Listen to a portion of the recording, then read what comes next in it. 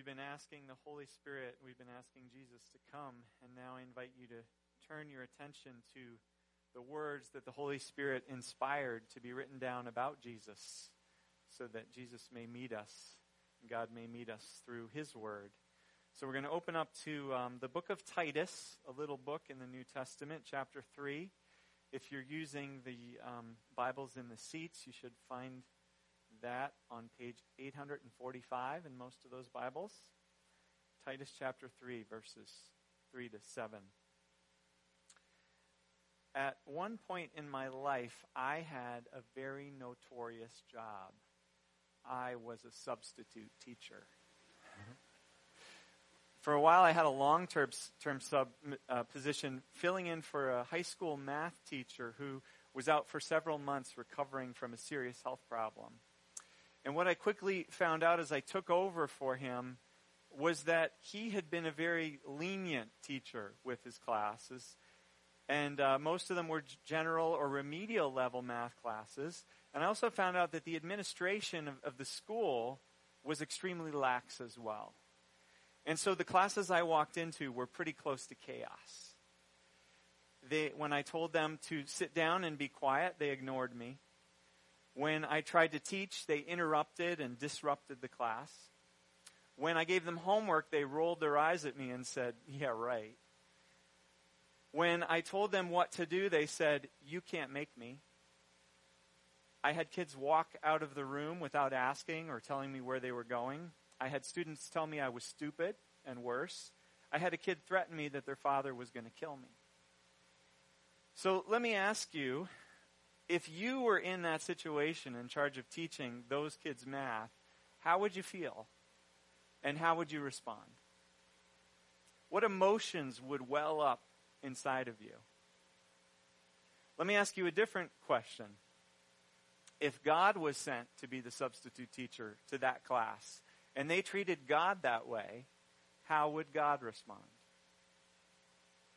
Let me put that question differently. When people in the world today act that way, in the world and to one another, and when they treat God that way, how does God respond? That's what today's passage is about. Let's take a look, starting in verse 3. Paul starts in today's passage by describing the world and how we act, how we treat one another. But actually, Paul personalizes it. He doesn't just describe the world out there. No, he uses the word we. He includes himself, and he includes the Christians that he's writing to, and he describes how we used to act and how we treated God.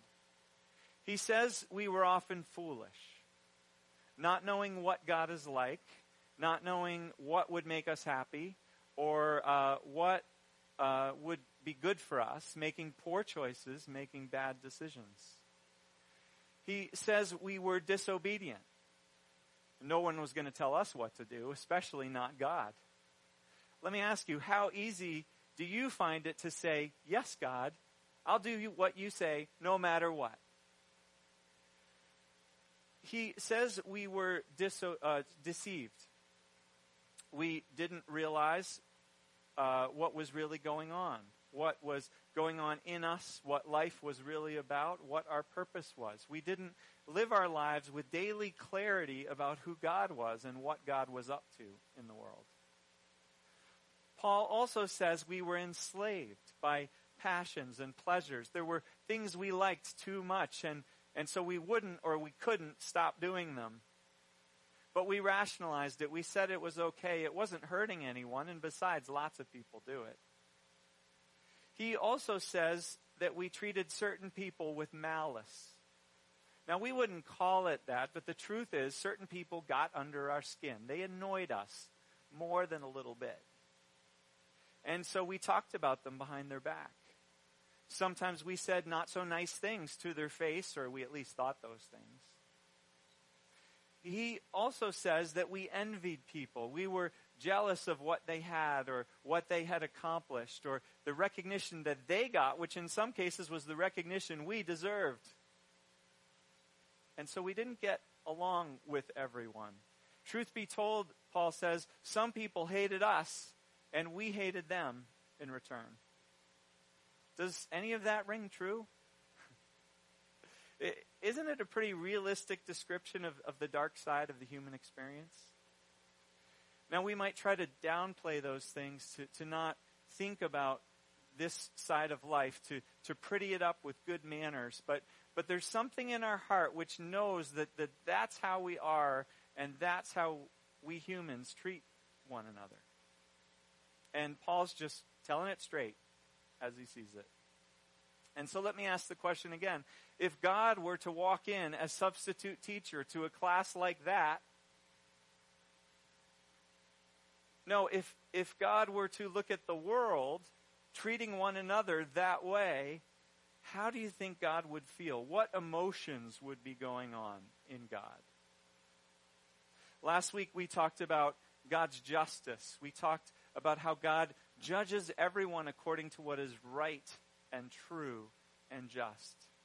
But there's more to God than his justice, which today's verses tell us about. Looking at verse 4. But when the kindness and love of God our Savior appeared. And verse 5. Because of his mercy. And verse 6. Whom he poured out generously. And verse 7. By his grace. Remember my class in chaos, nasty, disrespectful, disobedient, mean-hearted? That in many ways describes the world. And how does God respond? Not only with justice, but also with kindness, love, mercy, generosity, grace. Is that how you'd respond? And if so, for how long? How many class periods, or how many days, or how many semesters could you keep up that positive attitude? Could you not let them get to you? How long? Well, here's the thing about God. God's heart, God's character is not like ours. God's response to people who drive us crazy, who waste what is precious, who ruin what is good, who take advantage and grab more than their share, God's response to people like that is not like ours. God is not like us. God is merciful. There's an old story about the Greek emperor, the great conqueror, Alexander the Great. I can't remember if I've told it before, but evidently he was traveling down the road one day in royal procession when a beggar beside the road dared to call out to Alexander for a handout. The man was in rags. He was unshaved, unbathed, really in a wretched condition. And to those there that day, he had no right to bother the great emperor for anything. Yet, to everyone's surprise, Alexander stopped and threw the beggar several gold coins. Now, a courtier of the emperor was astonished at this unnecessary generosity and commented to Alexander, "Sir, copper coins would adequately meet a beggar's need. Why give him gold?" And Alexander responded in royal fashion, "Copper coins would suit the beggar's need, but gold coins suit Alexander's giving." Do you see the difference?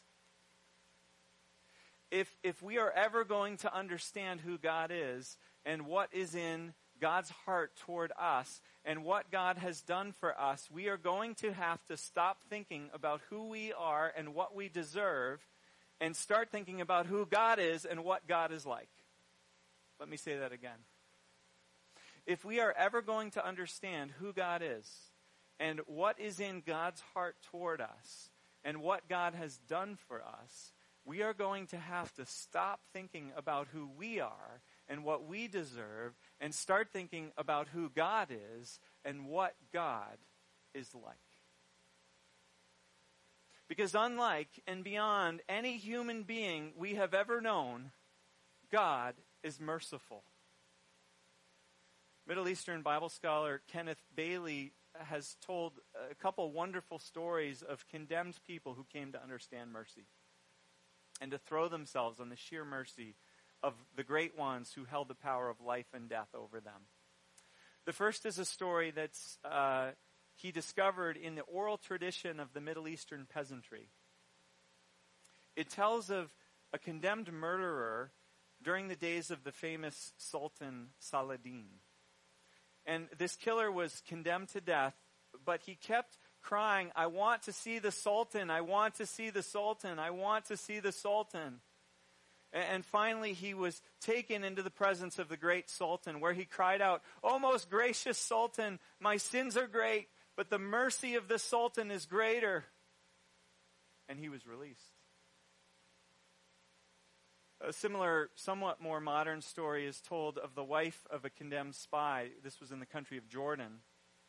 And back in 1960, she came to Abu Alphonse, who was one of the leaders at the time of the Arab section of Jerusalem. And she was looking for advice on how to free her husband in Jordan. And Alphonse told her to go and to wait outside the palace for King Hussein's motorcade to form.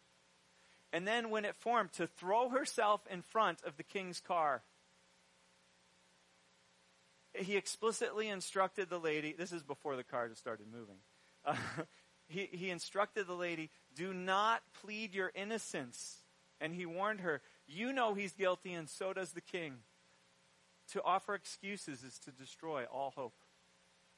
Throw yourself on the mercy of the king." And the lady carried out the instructions, and Bailey concludes that the Jordanian monarch knows full well how a noble king is expected to act in that situation, and the spy, her husband, was released. Funny that many of us don't know this. We don't know this heart of mercy, which evidently even a Muslim king instinctively knows. We don't know God's heart. We don't know the freedom and the generosity and the willingness in the great heart of God, the judge of the world, to show mercy to those who don't deserve it. If we did know this, we'd stop looking at ourselves. We'd stop looking at others and what they've done, and we'd fix our eyes instead on the character and the heart of God. The story's told of a young boy who went with his mother to a local store, and the shop owner, who he knew was a kindly man, as he'd done before, passed him a large jar of candy and invited him to help himself to a handful. Uncharacteristically, though, the boy held back, so the shop owner pulled out a handful for the boy and gave it to him. And outside, the mother afterwards asked why he suddenly had been so shy and he wouldn't take a handful that was offered to him, because that wasn't normally his personality. And the boy replied, "Because his hand is much bigger than my hand." His hand is much bigger than my hand. God's hand is so much bigger than ours. God's heart is so much bigger than ours. Do you know the mercy of God? Do you know the kindness of God? Do you know the generosity of God? Do you know the love of God, the grace of God?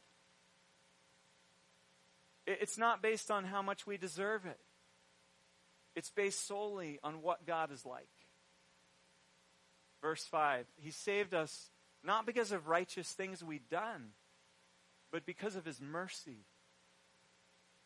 He saved us not because of righteous things we had done, but because of His mercy. And God is far more big-hearted, far more merciful than we realize.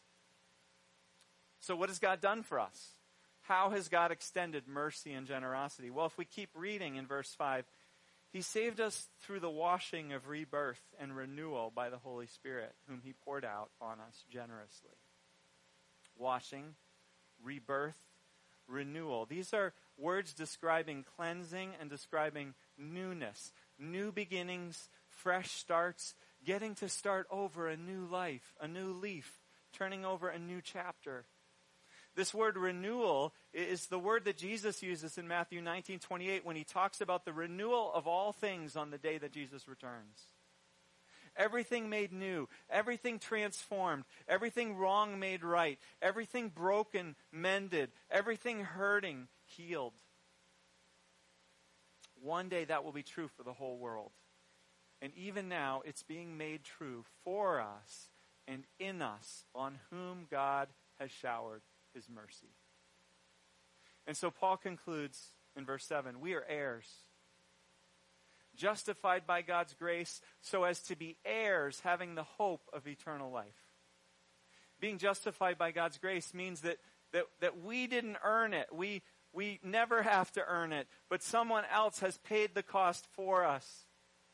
And so it's a gift freely given by a generous God to the heirs, to the children getting an inheritance, which is a place in the renewal of all things and the eternal life which comes with it. And so imagine that you're a substitute teacher, and the kids are mocking you, and they're ignoring you, and they're threatening you, and they're running riot around you. How would you feel about them? How would you treat them? Well, I'll tell you what God would do. I'll tell you what God has done. Not treating them, not treating us at all in terms of what we deserve, but treating us instead in terms of God's great, abundant, generous character. Offering mercy, offering forgiveness through Jesus Christ and his death on the cross. Offering us new beginnings, new life, and a new future to any who would receive it. Well, it's Mother's Day, and to finish this morning with a great story of motherhood and a great story of experiencing the mercy and the rebirth and the renewal that Paul talks about here, I want to invite up Wanda Morgan.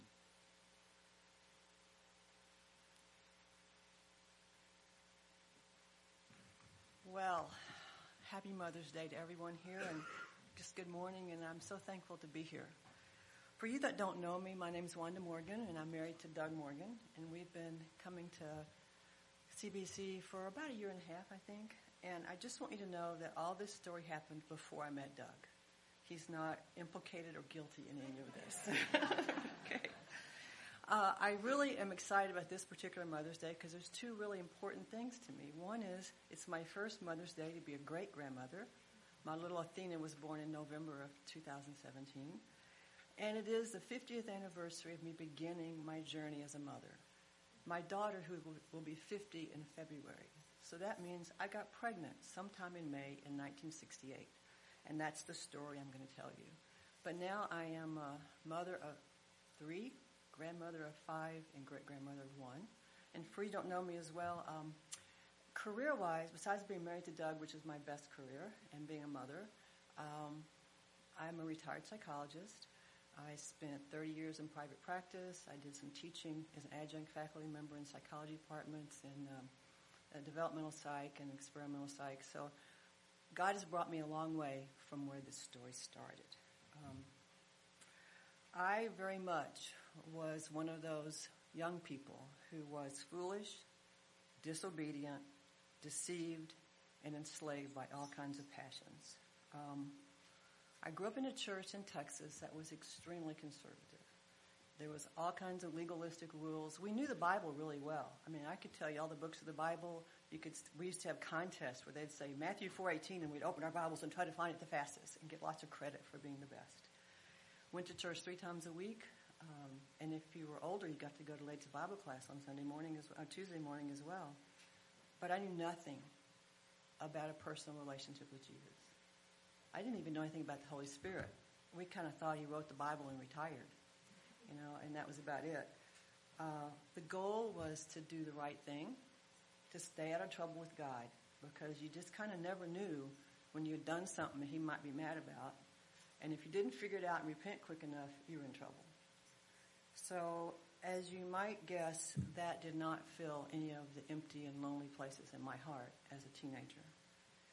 In addition to that, my parents were born in the Depression. They grew up in that time as young people. My father was therefore terrified of losing his job or not being esteemed at his job. So he would promise me to do this or do that with me, and then something would come up, and that fear would rise in him, and I would get dumped. And I understand that now as an adult, that he thought that was the best way to take care of me, to not lose his job. But it left a place in my heart of saying, I'm just not very important. I don't really matter. My mom also worked full-time. Now, in the 50s, how many moms worked full-time? And in addition to that, she worked for my father, who put this pressure on her that we have to do all these things just right. So in the midst of all that, I learned I'm pretty much on my own, and church is not much fun, and God's probably not really on my team. So in that context, they also got a divorce when I was like 13. So in that context, I just said, this is a church thing. Doesn't make any sense to me. I don't have anything to do with it. In the context of the divorce, my mom also quit going to church, and I became any mother's nightmare.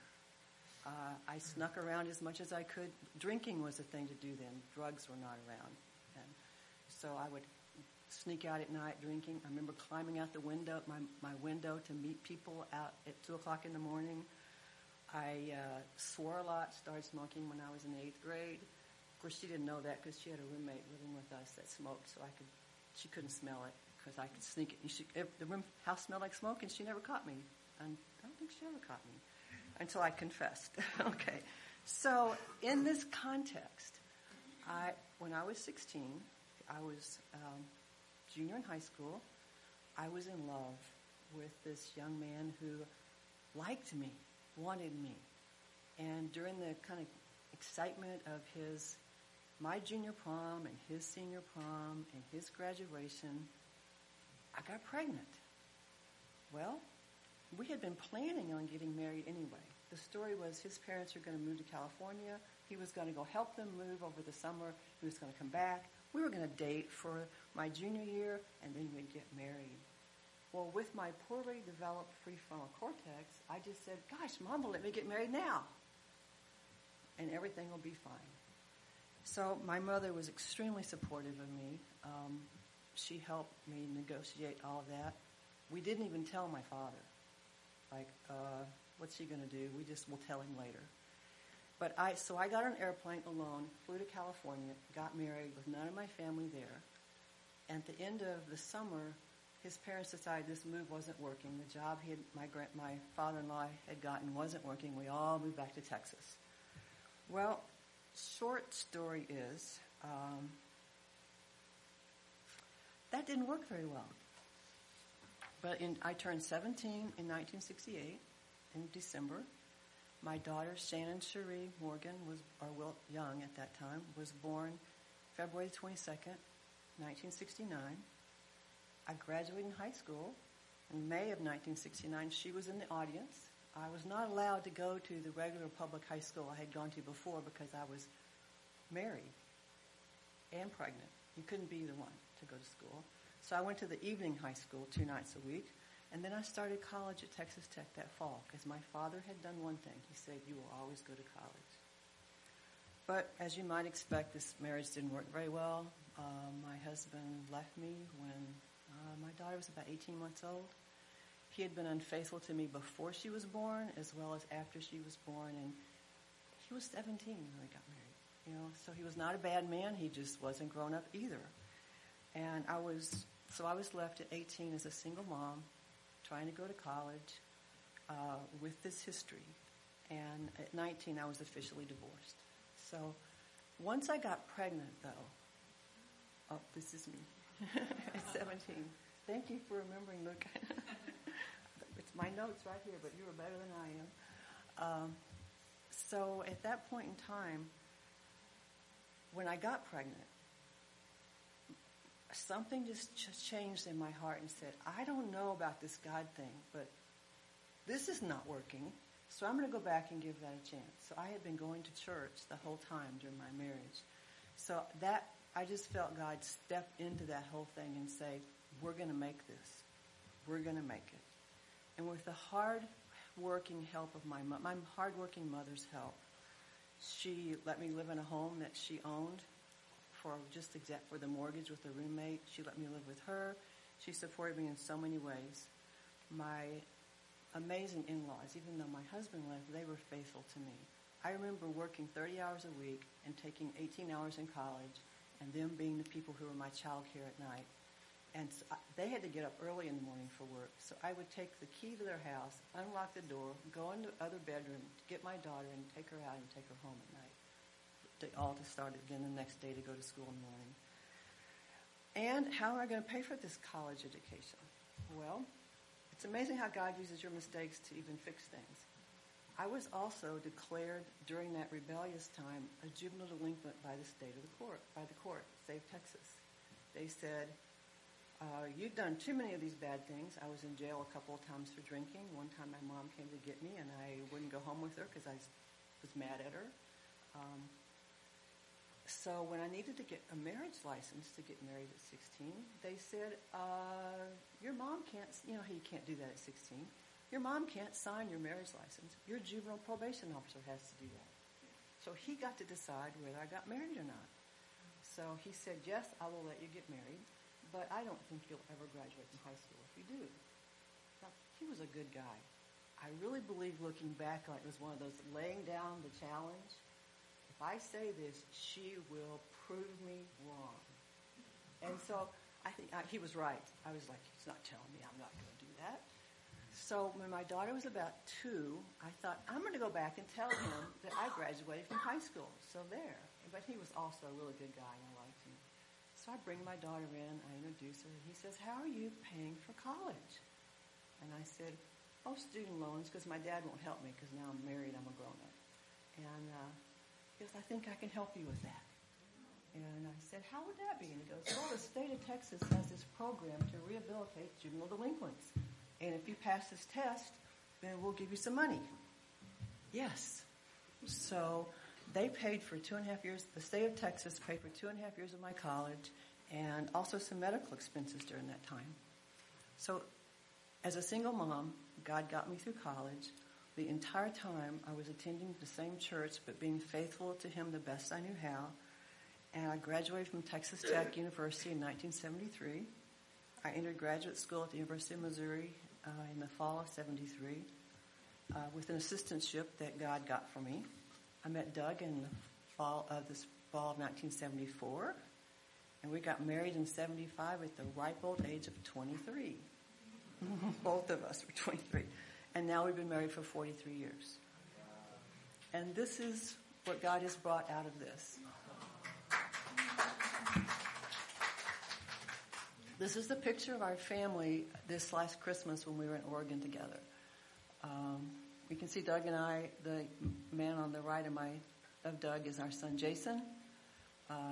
His sister is above us, and then the woman right on her, that far side, is our daughter Allison and her husband.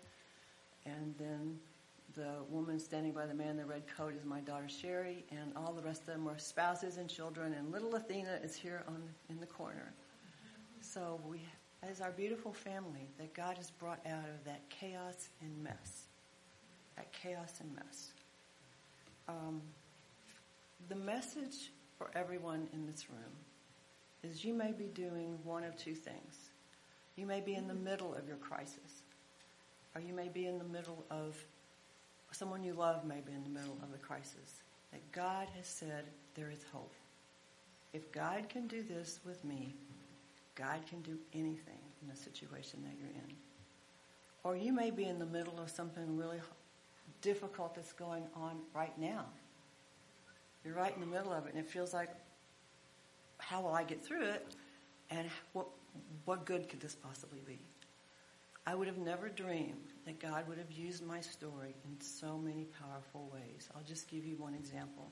I was invited to Texas a few years ago to be part of an assessment team for church planners. Church planners need a different set of skills than a regular pastor does. It's a whole different ballgame.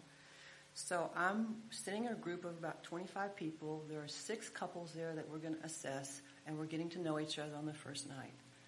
And the couple on my right side, who were probably in their early 40s, began to describe their ministry, and then they shared with us that their 19-year-old daughter had just become pregnant.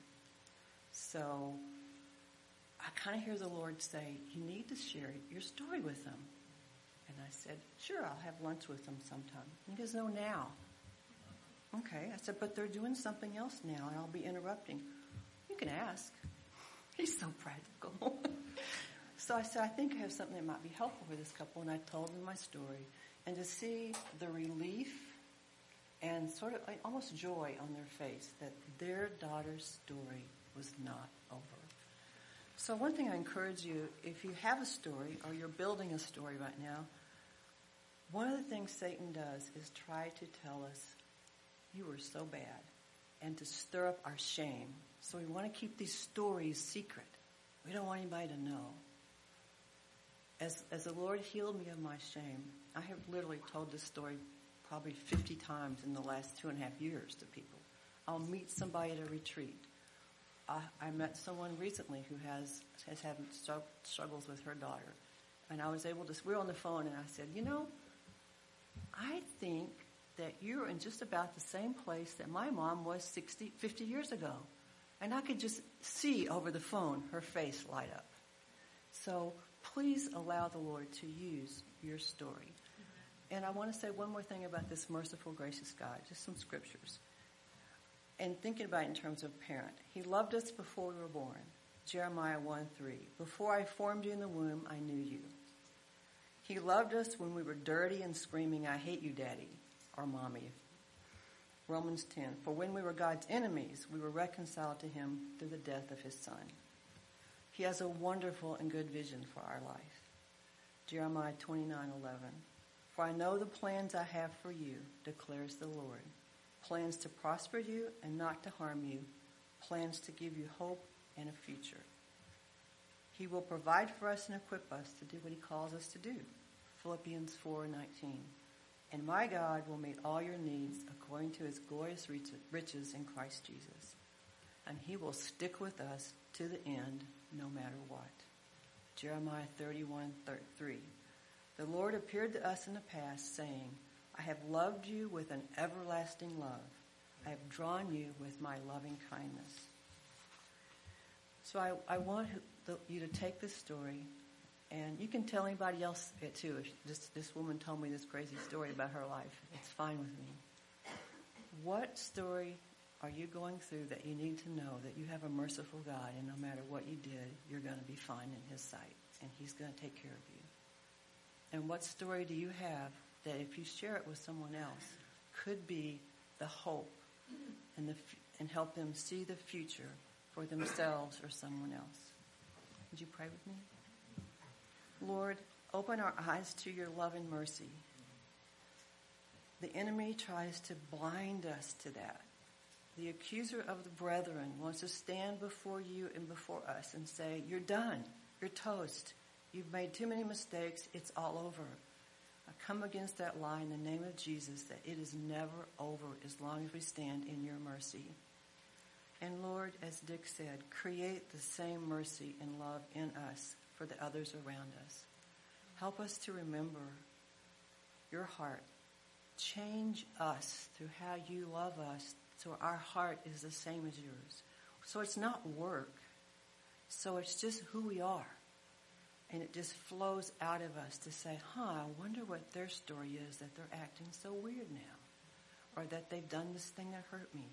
Give us that heart toward people. And give us the courage to be open with others about our failures, our mistakes, particularly when it's that person that we've hurt.